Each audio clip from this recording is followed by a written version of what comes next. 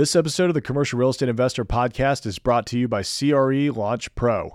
This online commercial real estate program is designed to take you from beginner to pro commercial real estate investor with access to all of my courses, our online community, and monthly group coaching calls. Learn how to confidently buy your first commercial property today at www.crelaunchpro.com.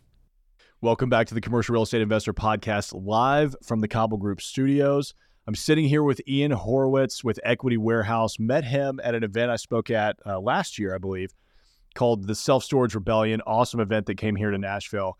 He is actually from Baltimore, and I guess you're in town for another mastermind? I am in town. I came, spoke, well, you were on our podcast, my co-host, Jason and Chris from Hard Money Bankers. They do the Hard Money Mastermind, and it's all private lenders from all over the country. They had me come in and speak about how hard money lenders can fund commercial deals, which maybe if we get towards the end of the episode, we could talk about how we've done some of our deals with that. But actually, Nashville is a great place to have your home office, and it's a great place to host events. Every time I've been here, hospitality's been good, food's been fun, and obviously entertainment. You can't go wrong It's tough in the to beat city. Nashville. Well, I think the CMAs were last night too. Yeah. And, this town's always popping. And it's nice. You don't have to go all the way across the country to Vegas. You don't have to deal with all the other crap that comes with Vegas. So Nashville is a nice, clean, fun city. Oh, and by the way, whenever you're watching this, it's fall of 23. The trees were absolutely beautiful flying in, dude. It's such a cool time of year. I love it here, man. I bought a farm up in Gilletsville, probably 15 minutes from my office last year, and 10 acres up on top of a ridge. And I've never experienced fall like that before. I mean, I've been in Nashville my entire life, Right. but I've never been on 10 acres and been in such a remote area that's just heavily wooded, and it really gets you in the holiday season. Like, I love it. Yeah, no, it's definitely, you can definitely feel it, and it actually makes it fun. So I can imagine, but you guys don't get a lot of snow here, do you? It has snowed the past couple of years, like once or twice. Yeah. I mean, last year was really bad. We got an ice storm. I've got a really steep driveway to my place. I got stuck there for a couple of days, waiting for the ice to melt. But we get the worst kind of snow. It's not like a nice, like, oh, let's go make a snowman. Yeah. It's like a very wet snow that melts during the day because it gets warm enough, and then it becomes ice overnight. Yeah. So it's just immediately like unpleasant. Yeah. Well, I get it. I'm sitting here talking about snow. I know my wife might be watching or not, but the snow is what makes the winter. If it's going to be cold, because that's what I was talking about. I was like, man, it does get cold. We were talking about with a few of the guys in the event. I was like, it does get cold here, but then it doesn't really snow. It's like, if it's going to be cold, it might as well snow. Oh, I completely agree with that sentiment. So, I'm like, if it's going to be below 30 degrees, like, give us some snow at least so I can get something out of it. But so we met and started talking about self-storage investing, and I'm a big believer in self-storage. I mean, especially with the trajectory that it's been on the past couple of years. You guys are the self-storage experts. How many units do y'all own now? So we unit count's like 4,000, but to put it in perspective, we're at like 700,000 square feet of storage across 15 properties. Yeah.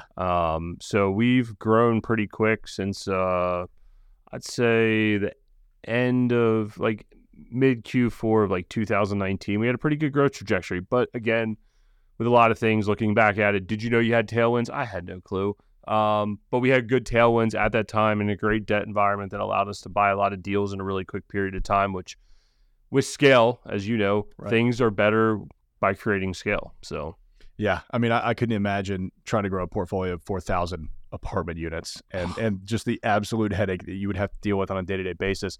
If you're joining us live on YouTube or LinkedIn or anything like that, feel free to jump in the live chat, ask Ian your questions. We're going to be diving into self-storage investing today, next year, 2024, and beyond. So, Ian, I mean, what do you think has really driven demand in self-storage over the last few years? Because when I first got into commercial real estate back in 2013, I would come across self-storage deals all the time.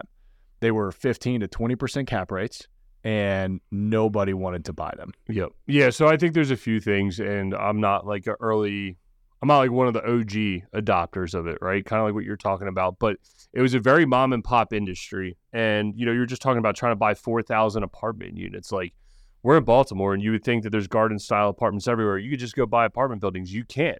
So one of the things that catapulted the industry faster is that you were able to go in and buy mom and pop facilities and get great cap rates. That was one thing that happened.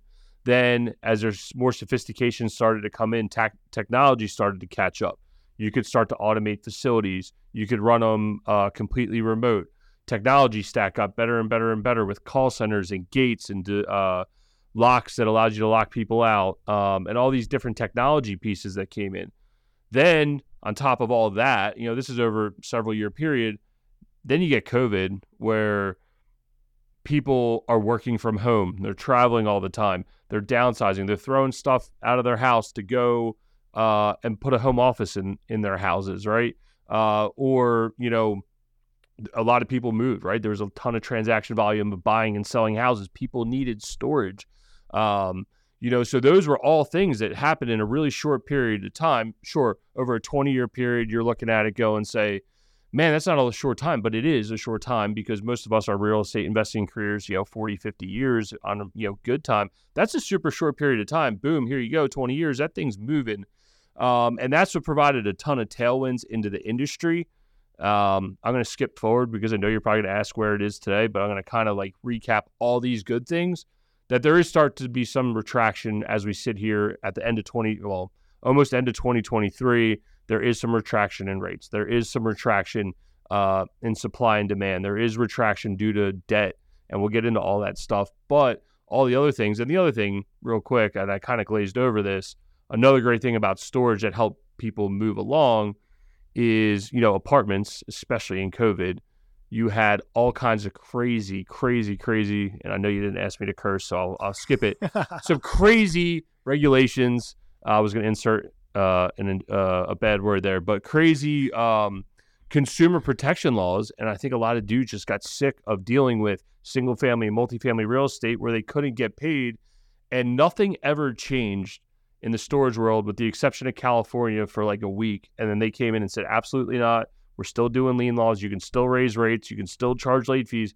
You can still operate your business. And I think those were all huge things over that time period that allowed storage to become the forefront.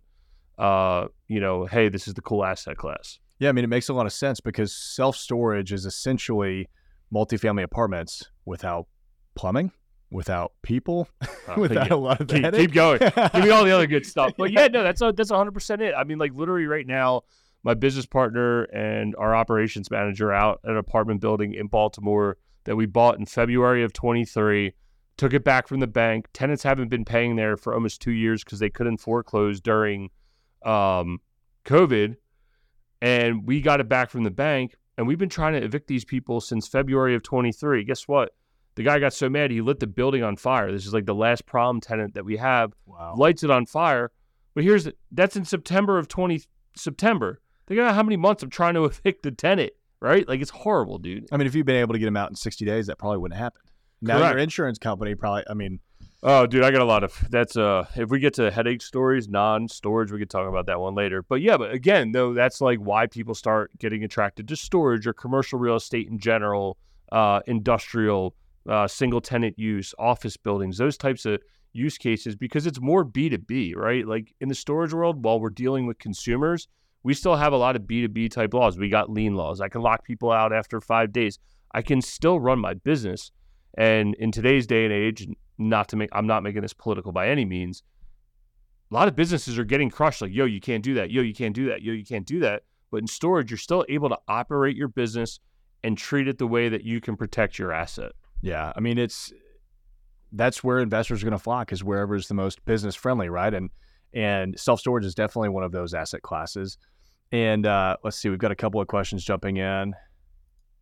Envy Stars is saying, I've seen a trend of apartment site storage options becoming more common. Has on-site apartment renter space impacted dedicated storage unit facilities? Yeah, so you're talking about you'll see it in the South sometimes where they've taken they have the covered parking and they'll go put some portable boxes out there, or they'll do on-site self-storage. Not really, because that was kind of taking the place of the basement storage units. Mm-hmm. In the end, most people have a lot of stuff to store, and I haven't seen a major impact, even though there's some areas where we do deal with that. And generally speaking, people usually want something a little bigger, or they're stowing. Grandma's moving from her house to a nursing home, and you don't want to throw out your family heirlooms. You want a dedicated place because you're not always going to stay in that apartment unit. So we haven't seen too much of a trend there that's been a major issue because, again, it's only a couple thousand square feet. Yeah, I was going to say, I mean, they can't fit a volume of units in it. You Correct. think about your probably average self-storage facility, it's 100 to 150 units. Yep. Right? I mean, there's hundreds of those within, 50 or 100 miles of Nashville, right? Yep. So that's a lot of units. So for one apartment complex to have 10, 20 units, 30 units, it's not going to be a couple thousand square feet is not going to affect your demand. Now, if you're in a super rural area, I don't know, like west of here or something, and you're super rural, a couple thousand square feet could. But in like Nashville, let's use Nashville as an example. Nashville Metro, someone has a couple thousand square feet. Like, I mean, how many people are here, but I got to assume there's millions and millions of square feet of demand in this major metropolitan area. Yeah. So there's a whole bunch. I mean, with that many people moving here, you just got to think, especially with the trend in downsizing units. If you look at the data behind apartment complexes, the average renter is taking less and less square footage because they don't want 900 square feet for one person. Yep. I mean, my last apartment was 750 square feet. I could have gotten away with 600, and I probably would have rented 600 if that was available to me, but it wasn't out there in the market. Yeah. You mentioned earlier that the technology has changed in self-storage, which sounds to me like it has really eliminated the necessity to run a business, right? Because you used to have somebody there all the time. They used to have to maintain it on a day-to-day basis. It sounds like technology has really disrupted that and allowed you to kind of manage everything remotely instead of having to be in person. I mean, I've seen things like, vending machines for new locks. You don't have to have maintenance on site and stuff like that.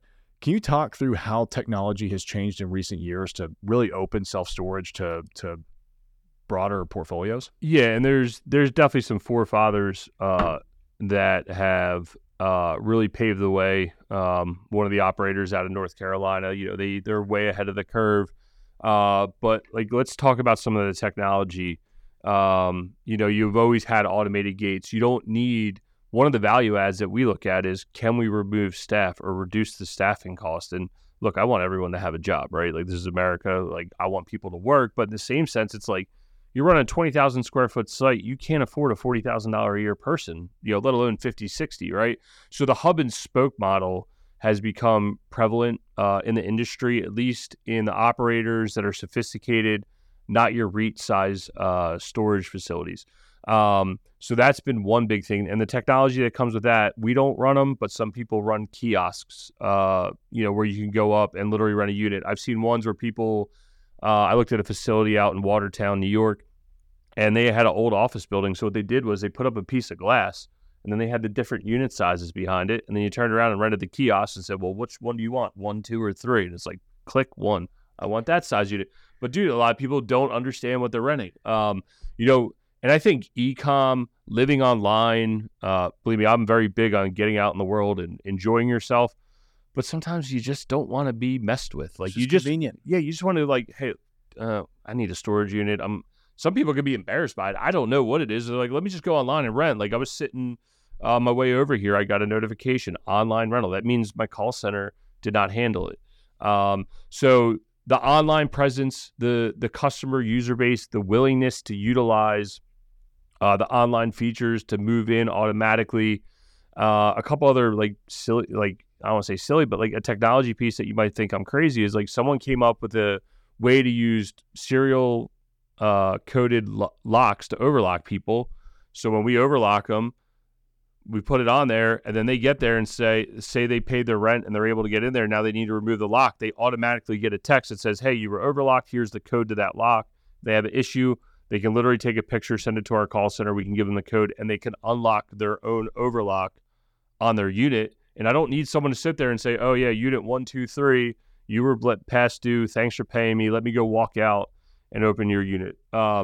Cameras have got so good. Security cameras. You can actually see things on them now. Yes. It's wild to look at like CCTV footage from the early 2000s. Yeah. It's like, how did police ever solve crime? Yeah, dude. You would watch. I always like watching like First 48 or like old like stuff like that, and they're like watching these horrible grainy videos. I'm like, how could you even determine what happened there? Yeah. But okay. And I mean, look, we've had some of them, but the fact that you can, they're all cloud based now, and I can sit at our office in Baltimore, or our operations manager can sit in Hattiesburg, Mississippi, and literally watch what's going on. But it also keeps contractors accountable. It keeps tenants accountable. It keeps the police department. It keeps everybody accountable, and you're able to remote manage, right? Again, if you have, there's just certain asset classes you might not be able to put up cameras. You can imagine having 100 single-family houses, and I mean, Memphis is only a few hours from here. You can't have a camera in every single house. Nobody would even allow you to have a camera at their house, right? You could do that at an apartment complex, in the common areas, the main doors, stuff like that, but you could never do it at a single family. I mean, we have Ring cameras on almost every single one of our properties. Yep. I mean, and people are always surprised when they hear that. They're like, isn't that a residential camera? Yes, it is, but also they have, they're $200. It takes nothing to install them. We put them on all the corners, over the doors, everything like that, and I can access it on my phone. Yeah. I mean, early on when we were doing single family construction, before like all these like cameras that are out like Ring and all that, we wouldn't have electric at sites. We would go buy I'm not a hunter, trail cams. Oh yeah. And we would have the pictures come to our phone, and we had a problem house where we were getting robbed all the time. So we just dropped a deer cam in there and we caught the guy, right? Yeah. But those are the things that you had to do to stay ahead. But technology in general is like truly advanced it. Some stuff that's coming down the pike that I'm scared for human society in general. Yeah, but AI call centers is a real thing. Like, it is a real thing. You're probably calling, if you call AT&T or Delta or one of these big companies, you probably don't even realize that you're talking to an AI call center, and it's really freaking, you almost got me to curse, really freaking scary about what's going to happen. But that's a personal issue. But it's better because, again, it reduces your operational costs. If I can pay a piece of technology that's alive all the time, willing to work all the time. Another thing, 24 hours a day, and basically infinite capability. You don't have to wait for 10 minutes, 15. It'll pick up immediately. Chatbots, right?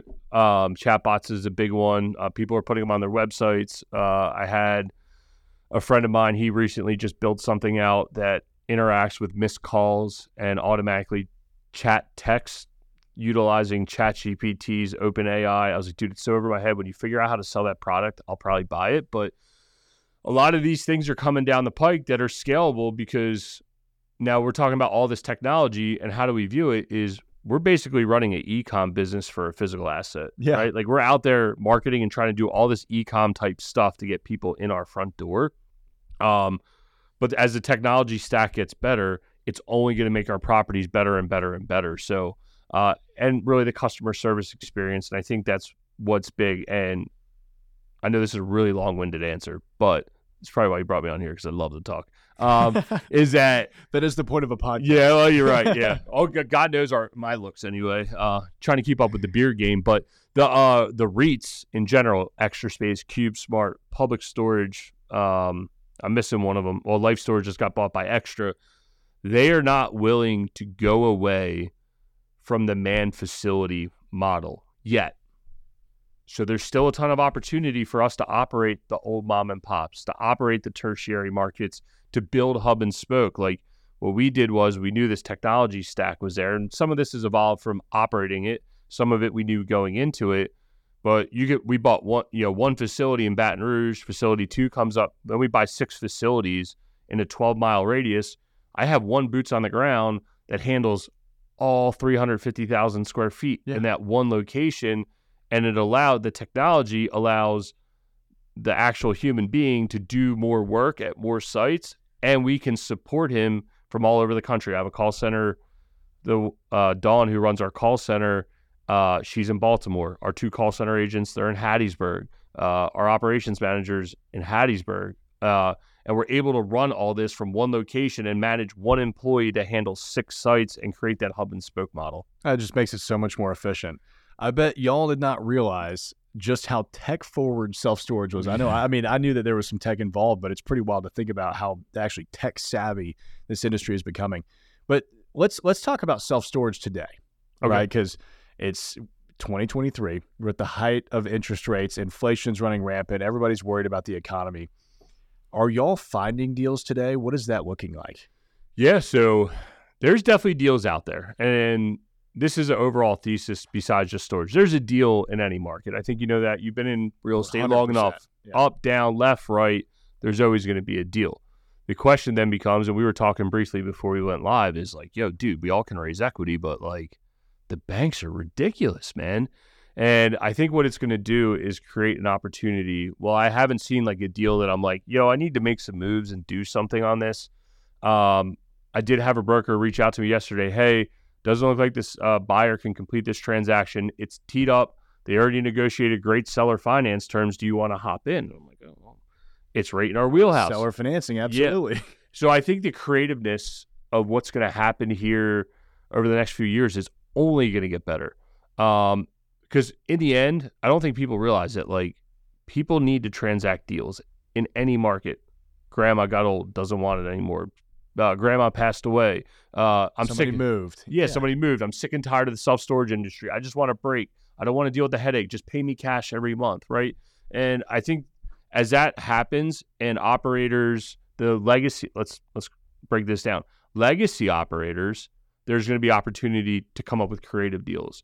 Then you got let's call them sophisticated operators, like guys like us, and there's not good guys like us that took a bunch of people's money. They took stupid debt, adjusting debt, super short-term type stuff, IO stuff, whatever it is. They're going to have some balloons coming up. They're going to go need to find good operators or someone that's willing to take on a headache and make the deal work. So they need to sell. So now we got legacy people willing to sell. We got not the cool guys like us that need to sell. And then you got the guys like us that are like, hey, we raised the capital. We're coming to the term. What do we want to do? Do we want to refinance this? Do we want to sell it off? What do our investors want to do? Do we want to get flush with cash because we think there's more of these opportunities that we can capitalize on? So there's going to be stuff all in the market. The days of going out and finding a deal and buying it for, let's just use numbers, $500,000, doing a little bit of work and turning it into $1 million, they're not there, right? But the deals of singles, hey, 500, let's turn it to 750. 500, let's turn it to 600. 500, let's produce $10,000 a month in cash flow. Those deals are out there, and it's just you need to have you need to know what you're willing to buy and what you're willing to tolerate. And right now, when you're looking at deals, you should be willing to buy something that you're willing to keep for the next 5 to 10 years because it's going to be rocky. Some of it's tied to politics. Some of it's tied to whatever else is going on in the world. But until rates come down, it's going to be a little weird. And I think you can find deals in any market. And honestly, I don't know about you, but I'm excited to have this type of market because the deals are only going to get better because people actually really, really need to sell. And I don't have to worry about everyone trying to compete for this deal because everybody can get capital. Everybody can get equity. Like, we can get equity. Oh, yeah. We can get capital from the banks that might not be the best, but we can. And we have track records to negotiate great seller finance terms. Hey, so-and-so, I owner finance this deal. I own this much real estate. We do this. Here's our brand. Go check me out on YouTube. I was on Tyler's podcast. Like, I talked about all this stuff. And then you have all that firepower behind you to create better deals. Yeah, I love markets like this. I mean, it's always stressful to a certain extent, right? Because you never know what's going to come down the pike. But it is the best buying opportunity that we've ever had. I mean, I think this is the best buying opportunity we've had since 2010. Mm-hmm. I mean, deals are on sale. And whoever's going to be getting deals done is just whoever's going to be the most creative and whoever has the most grit to get it done. And, it's interesting talking about the equity side of things. I feel better about our capability of raising equity today than I did anytime over the last 2 years. Yeah. But not a chance could we pull most of these deals together if we had to go the traditional route with a bank. Yep. I actually think, and I have this theory, and I'd love to hear your thoughts on it. I think that private lending is going to become a much bigger market. I think that, historically, private lending, when you think of private lending, you think of hard money. Yep. A very high octane debt, right? 10 to 12% interest, 3 points. And a lot of people can't stomach that. But I think that there's going to come some sort of private lender that's halfway in between a traditional bank and hard money. And it's going to become a much bigger market than it is today, where maybe they're taking a premium on rates, or maybe they're not. They just want to put cash to play because there's a lot of dry powder out there. But they'll be able to underwrite deals and fund them in 2 to 4 weeks. Yep. And I think that if they could come up with some sort of amortizing product that they're willing, because in the end, the IRR should be a little bit higher for them. And that's what I'm in town because I spoke at a private lenders conference, mastermind. They were talking about, and I said, look, from a borrower standpoint, if you guys could come up with, I know most of you guys are at 12, 13%, 14%. If you can figure out how to be in like the 8 to 10% amortizing, it's similar type money. and give us some sort of balloon, I think it gets really interesting. Or you guys need to deploy a few $1,000,000 and just have a long-term IO at 8 to 10% and just have that consistency. I think you're 100% right. And obviously, those guys that, lend on a day-to-day basis, are they our best target for B&U? No. Friends and family, someone that's willing to co-lend with us, absolutely. And I think there is an opportunity for that exact product of like, hey, talk to your friends and family, show them like, listen, we're getting a good deal here today. And as rates come down, right? We're in commercial real estate. As rates come down, the cap rate should follow and the value of our property should increase side by side with that, assuming you're executing on your deal, right? Like that's I was like, oh, just do this and I'll make money. Yeah, dude, in 2019 to 2023, literally anyone could have made money. Buy something that was worth something more the next day. Yeah, right? You didn't actually have to run it like a business. Correct. Which these are businesses. Every single property that you buy is its own individual business, right? I mean, at the most basic form, you probably have an LLC. Right? Yep. Treat it like a business. Yep. Right. I mean, I had Mike Taravella on the podcast yesterday talking about third-party asset managers, like why you should hire a third-party asset manager, essentially a CEO of your real estate portfolio. It only makes sense to treat it like that because, just because it has done well, Nashville has seen some 20% year-over-year increases the last 3 years. Historically, it's 3%. It's going to correct and it's going to go back to that 3%. And you're going to have to understand how to actually operate deals at that point. We've got a couple of other questions jumping in the live chat. Kenneth is saying, great topic. What type of lot or community is the most desirable place for storage units? Traditionally, if you're looking to build a storage facility, and I think that's kind of what the question is, vehicle count, good frontage is generally a great place to start. The problem is paying a premium for that land, right? And most cities don't want them in those spots. Yeah, well, exactly. You got land use issues, you got that type of stuff. But if you start to look for some like flag lot type stuff, we do own some stuff in floodplains, but that's Louisiana, so I would avoid it. Everything's everything's in a floodplain. But you can find some unique areas to drop them. The days of putting them back in an industrial park, it's kind of off the beaten path. And it was interesting on our Facebook community. We were discussing this exact thing of like, can you outmarket a bad location? And I believe the answer is yes. Just how much of that dollar are you willing to spend? So the best thing that I would suggest that you could do is go get a feasibility study, try to figure out where the market demand is, where can you get the best piece of land with the best frontage, but not have to pay a premium on is honestly what I'd be looking for to place a new storage facility. Yeah, to me, self-storage, like if you think about it from a consumer perspective, it is all about the convenience.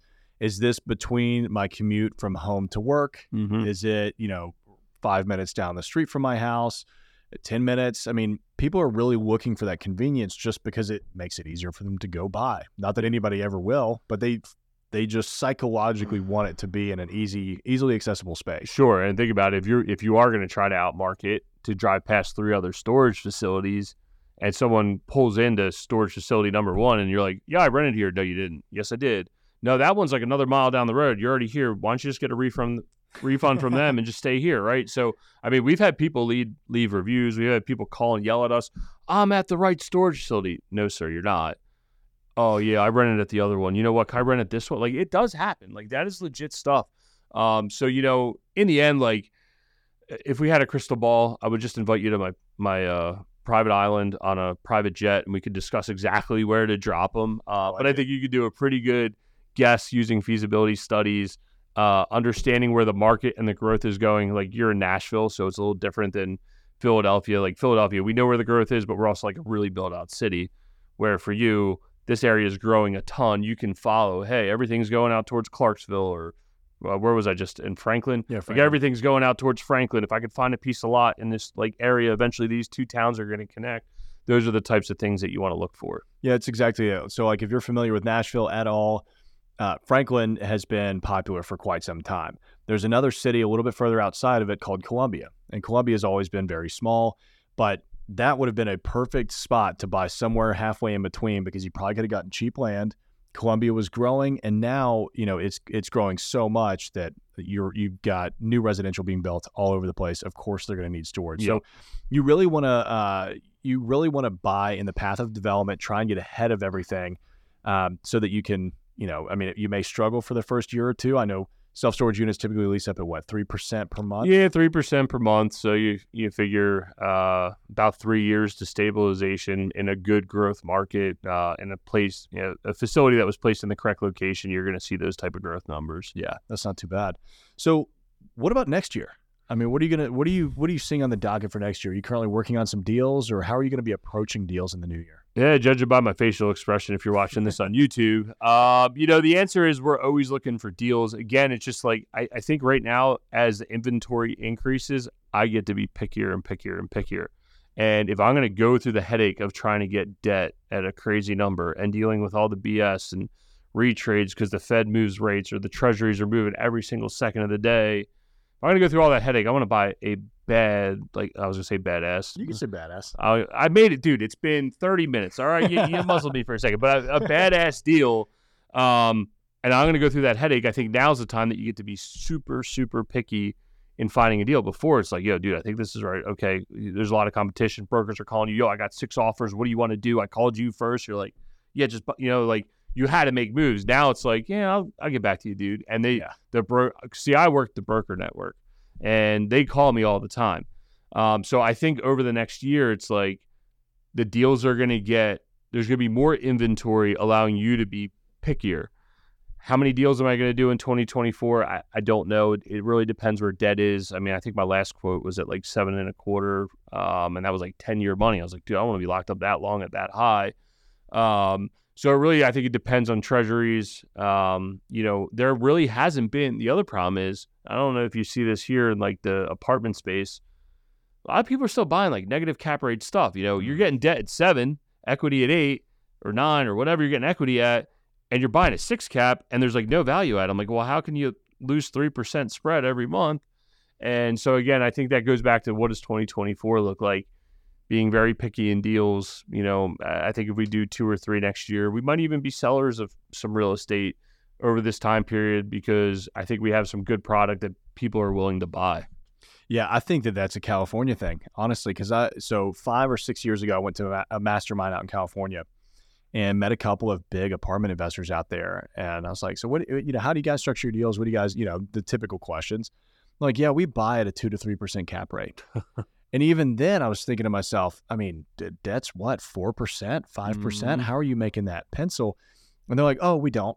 Yeah. It loses money until we sell it. Yeah, and then add the level of horrible execution in one of those. Like, I know a guy, he was buying in San Diego, doing all like ADU type stuff. You buy an apartment building, has a garage out back, they convert them to units, to accessory dwelling units. He was buying stuff at like 3-4 caps. I was like, yo, dude, what are you doing? I just heard the other day that he is in all kinds of trouble. Of course. Because all his debt just started to expire. There's no margin for you. Like, there's no comfort. Yep. Yeah, I mean, think about this. November of 21, when we bought a storage facility, I got 3.125%. Like, think about that in that time frame. So if we don't execute our deal over this time frame we have a 3-year rate adjustment coming up on that next year. Or maybe it was 22, whatever it is. Next November, I have a rate adjustment coming up. I mean, if we don't execute our business plan, I mean, that's a big swing. Probably potential double rates. Hopefully, election season coming up helps it. But, I mean, who knows, dude? It's going to be crazy, man. It's going to be crazy to watch what happens. I know this is your podcast, but I'll flip it back on you. I mean, what do you think's going to happen in 24? Because I'm looking for insight. Yeah. As much as I'm a giver of insight, I would love to hear your opinion on it. I love it. Yeah. I mean, hey, that's what this is for. It's a conversation. So I think 24 is going to be flat. I think we're going to see, like, what we're feeling today is what we're going to feel all of 24. Yep. As much as I would like to think that, with an election season coming on, the president will, pressure the Fed to drop interest rates. I mean, the Fed at the end of the day is apolitical, right? They're neither blue nor red. Supposed to be. Yep. Yeah. So, do they care or do they not care? Maybe they focus on the fundamentals on actually fixing the problem, instead of, dealing with pressure or whatever they think is right. So I don't know. But I do think that there is still going to be a lot of deals being done. Yep. I mean, I think that I put this out on LinkedIn. I've been talking about it here on the podcast. I'm going to be doing a monthly report every month next year on the business, on the brokerage. Yeah. Because we're down 50% year over year. Next year, our plan is to increase it by 500%, the amount of volume that we do. And I think that we're going to be able to achieve that because deals are still going to be transacting, but it's going to be a lot of dealing with clients and helping them understand from the brokerage perspective of us representing them. Seller financing is going to be a really good move for you. And here's why. Yeah. And I think that we haven't had a lot of that in the market the past 5-10 years, brokers actually pitching to their clients on the front end of why seller financing is good for them. They typically are reactive, right? Somebody, submits an offer that has seller financing in it. Then they go back to their client and say, hey, this guy wants to buy it, but he wants you to seller finance it. Well, once you get to that and you're a buyer or a seller that is expecting to just get all of your cash and walk away, well, then you're going to go, no, I don't want that. Yep. But if you're already going into it with the expectation of I might be carrying the debt on it and here's all of the pros that brings for me, might do it. Yeah, I think that's a good point. And I think I've noticed seller expectations gone through the roof. Before, I'd always talk to a broker and just be like, hey, cool deal. Just out of curiosity, is there any interest in holding paper? No, I don't need to. All right. They don't even want to present it, right? Because they don't need to because they were getting 7 cash offers, right? Yeah. Now, every time I talk to a broker, it's, hey, I got this deal. Seller would probably hold paper. Like every deal they're telling me, I'm like, okay, that's cool.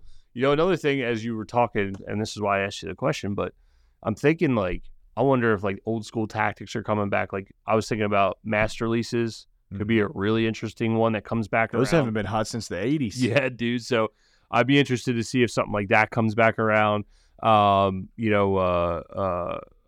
do they call that? Installment type deals, similar to owner financing, but big chunks coming down.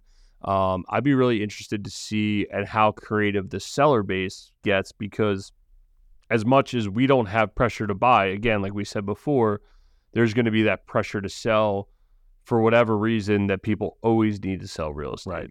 So yeah, it's going to happen no matter what. We've got another question in coming from MV Stars. Are there any interesting niche storage ideas that you've come across recently? I like that question.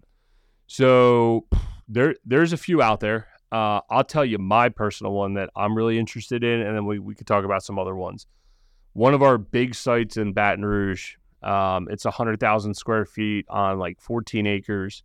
I have they're gigantic units. I mean, the average storage unit, for those that don't know, 10 by 10, 10 by 20, 10 by 15, 150 square feet. I have 15 by 85. I have 13 by 50. It was an boat and RV storage that would happen over time was the old owner was like, okay, business guy, you want to move in here, cabinet makers. So it almost became into maker space. Yeah. So it almost became small bay flex. And while we're operating in this under the storage guys, because it's all month-to-month leasing, I can jack the rates when I want. I can overlock them, all that fun stuff. It's really brought my attention to small bay flex, dealing with businesses, looking at larger units, building the bigger type condo stuff. What does that look like? That's what really I'm interested in from a niche standpoint. Now I've seen what's his name, Brandon Turner. He did one, I think, where he converted a 10 by 10 unit and put a bunch of Amazon boxes in it to increase the rent per square foot. There's guys that do wine cellars and super high end type storage like that. So there are niche type markets, but like I said, I'm more interested, if you can't tell, I'm a relatively blue collar type guy. I like dealing with the contractor because it's the heartbeat of your city, right? And you're looking at your plumbers, your drywallers, your landscapers, your cabinet makers, and they're going to be in that space for a long period of time.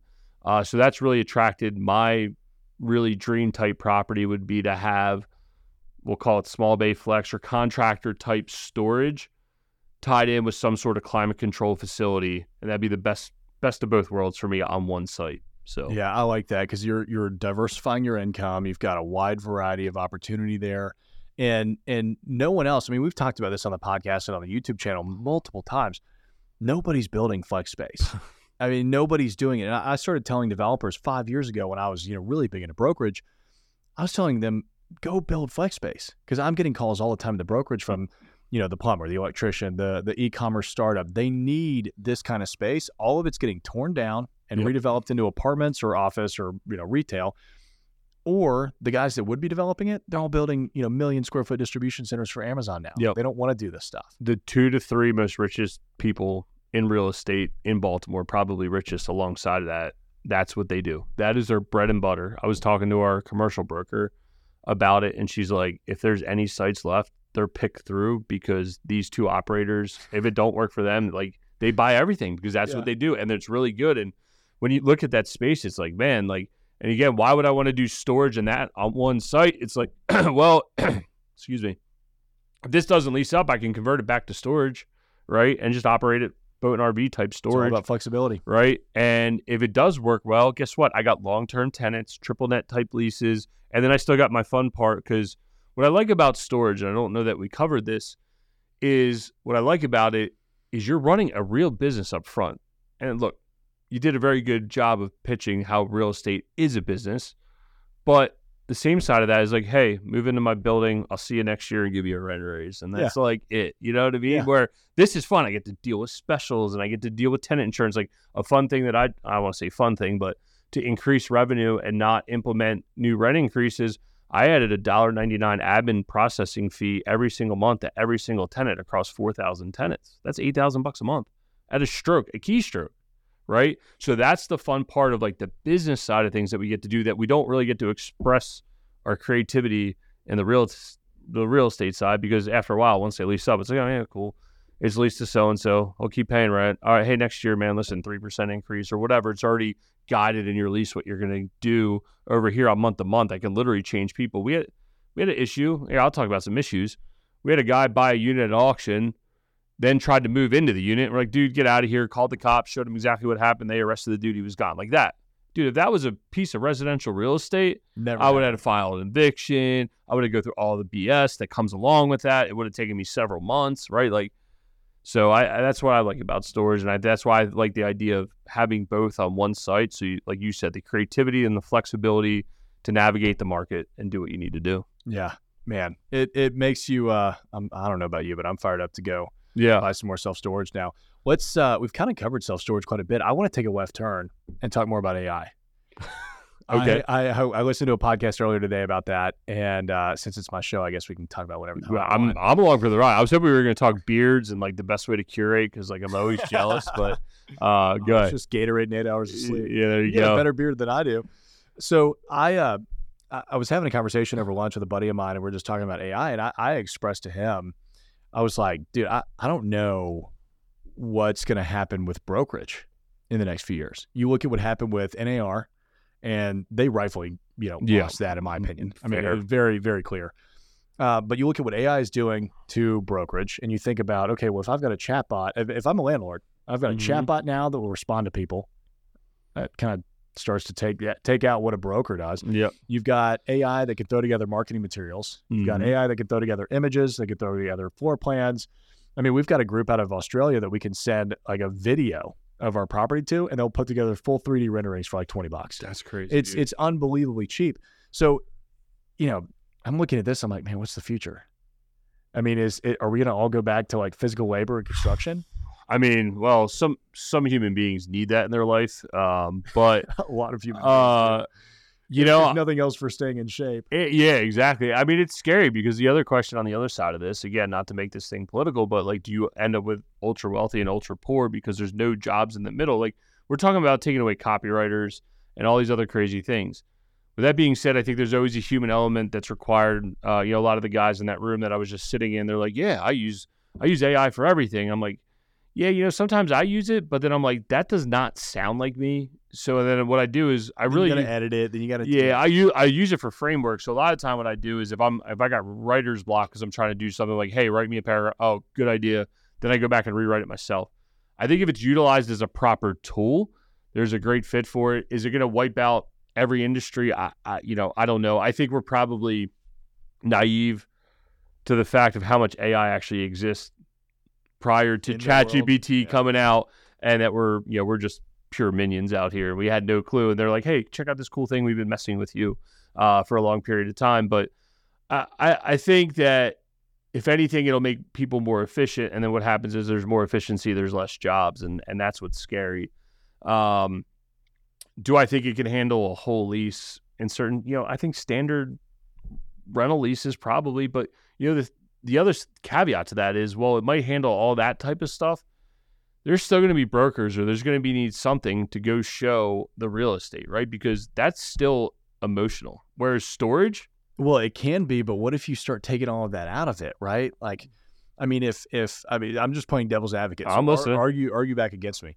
But my thought is like, okay, but if I can go in and shoot a 3D tour and put a video together, and I can put a keypad on the door that I can change remotely, or that automatically changes, it automatically sends out a new code every time, and gets rid of the old one. Why would anybody ever need to go do that? I could list 1,000 homes and have 1,000 people touring at once. I don't have to worry about dealing with any of that because all the technology is, and AI is kind of generating it and managing it. All right.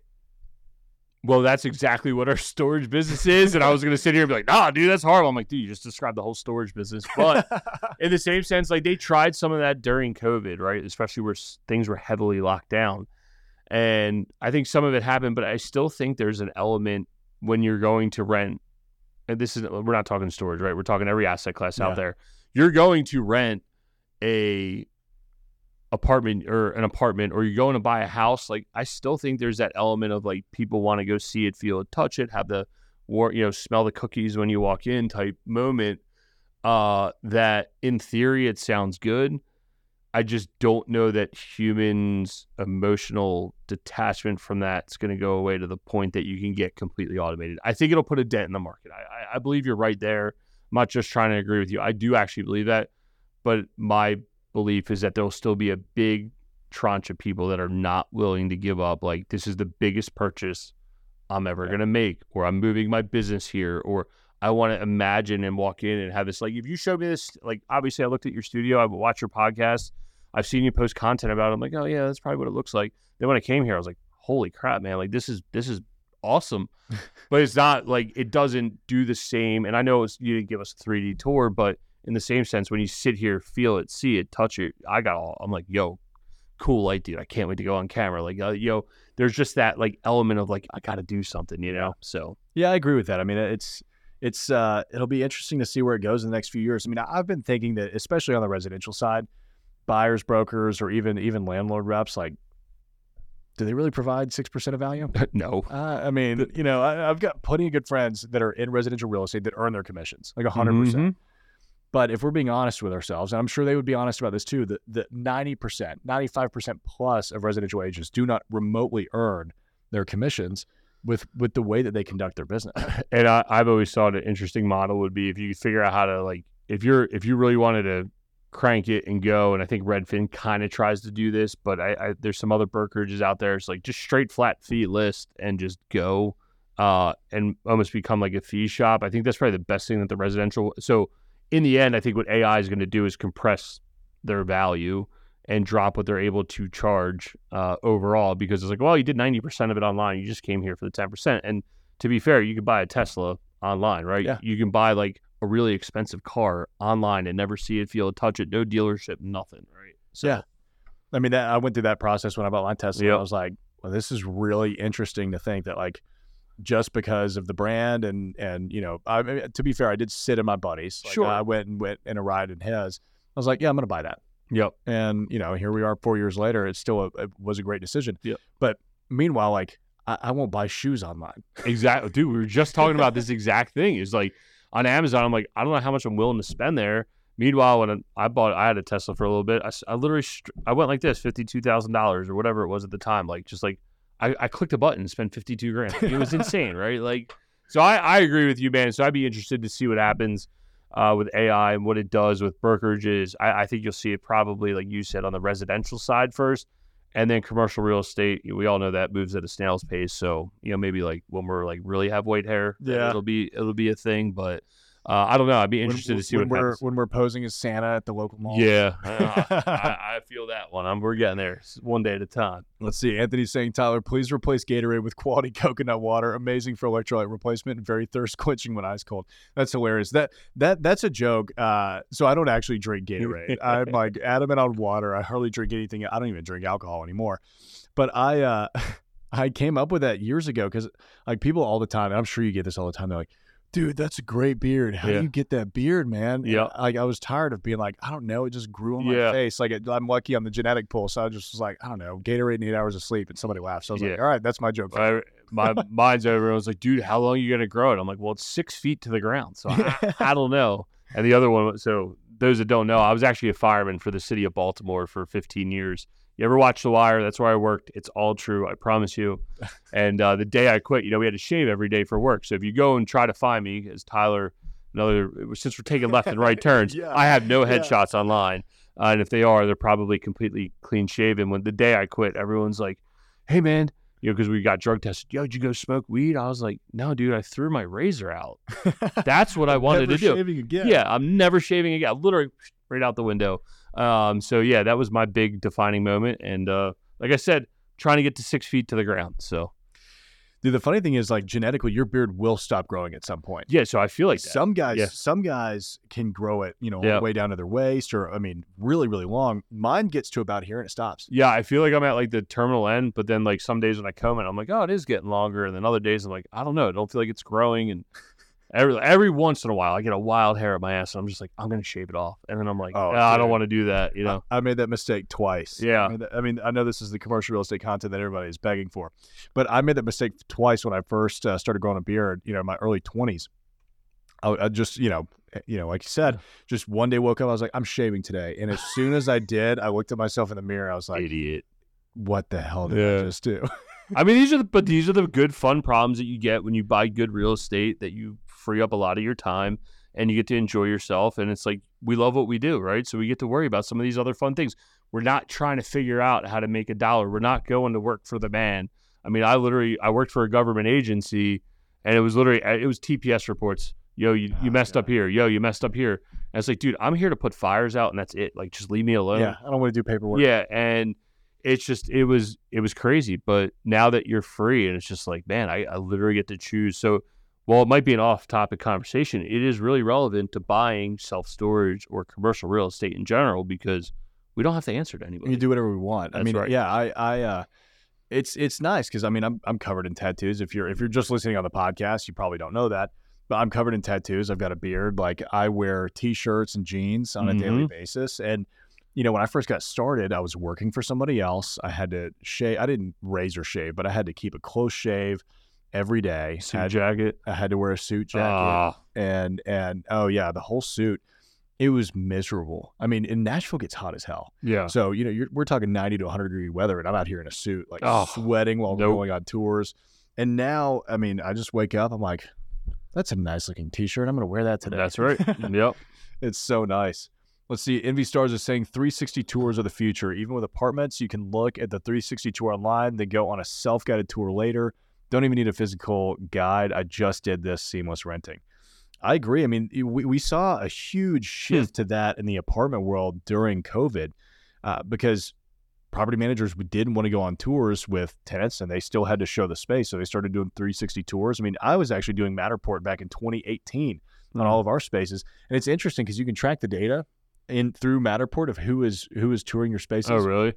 And I had people from Chicago, California, New York that were touring my space from, completely remote. And I knew that nobody else was doing that because, that was a residential thing. I've always followed the residential real estate world because they're so much more technologically advanced than us. That's why I started doing things on social media. That's why I started the YouTube channel. That's why I started the podcast. People just don't do this in commercial real estate for whatever reason. I don't get it. Let's see. Abdel is saying, any advice for somebody with $200,000 cash, no debt, 27 years old, looking to get into it? Well, first off, I would like to commend you the fact that you're 27 and have no debt and have a lot of cash saved up. That's awesome. Because that is not the norm in American society.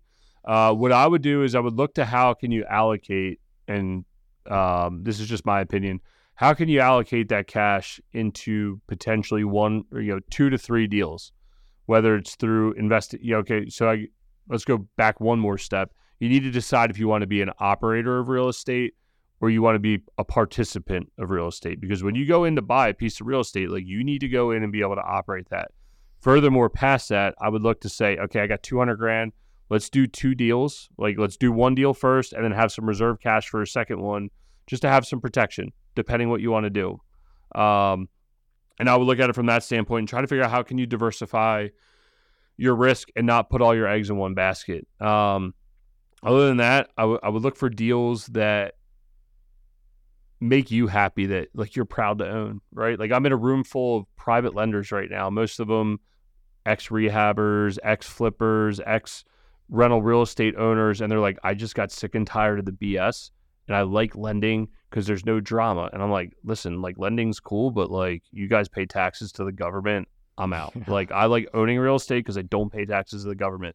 So it's just it's different, right? But then those guys are willing to invest in my deals, and then my IRA cash I'm willing to give to them to go lend out because I understand the benefit of lending. So ultimately what I'm getting at is figure out what you like to do and get really good at. Where we cut our teeth when we first started, and I was about a year or two older than you, I just did not have that much cash saved up and had horrible credit.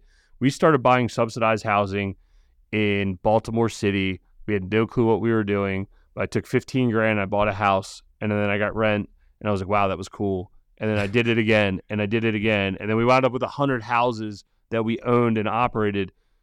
It's not the sheer scale and size that I'm proud of. What we learned in building that 100 house portfolio is our systems. We learned how to hire employees. I learned how to write leases. I learned how to evict people. I learned what not to do really, really freaking quick. And we got really good at that. And then what happened was, as the market turned for us, it allowed us to apply that same skill set to a small apartment building, another small apartment building. Hey, I need a little more money for this apartment building. Tyler, are you interested in investing with me? I have no clue what it looks like, but I think this might work. Cool. And then allowed us just to grow up the food chain. I truly believe that you can start in commercial real estate. Just know what you're getting involved, know what you're getting into, and really spend time figuring out what asset class you want to get into and dip your toe, decide if it's right for you, and then continue to grow and scale that. Man, that's some great advice. And that's what we will leave you all with today. Ian, thank you for joining us. And thank you all for staying tuned through the back half of the Variety Hour. If you actually like some of these more casual conversations towards the end of the podcast, let me know. I used to do some of that kind of towards the beginning. Okay. But I got a comment from somebody that was like, this is terrible. I had to listen to 10 minutes of y'all, talking to each other before you got into the meat of it. So I was like, okay, well, it's fair feedback. I mean, we'll jump right into self-storage investing or whatever it is. But I actually like being able to have these conversations. So let me know in the comments. Let me know in the reviews if you're listening on the podcast. If you like this, I'll be sure to keep it in there. Go check out, go follow Ian at Equity Warehouse on Instagram. What's your website? Is it equitywarehouse.com? It's equitywarehouse.com, and you can see how our investors co-invest with us. And if you don't mind, I'm stealing the mic. Do it. Complete shameless plug. If you really want to learn more about self-storage, go check out Self-Storage Secrets on Facebook. We have a Facebook group, and we share content there. Other self-storage investors get in there and share content. So if you really want to learn the asset class from real operators, no spam, none of that crap, come on over. Happy to talk self-storage with everybody. Ian owns 4,000 units, so I think he knows what he's talking about. Go follow that Facebook page, and we will see you guys next time. This episode of the Commercial Real Estate Investor Podcast is brought to you by CRE Launch Pro. This online commercial real estate program is designed to take you from beginner to pro commercial real estate investor with access to all of my courses, our online community, and monthly group coaching calls.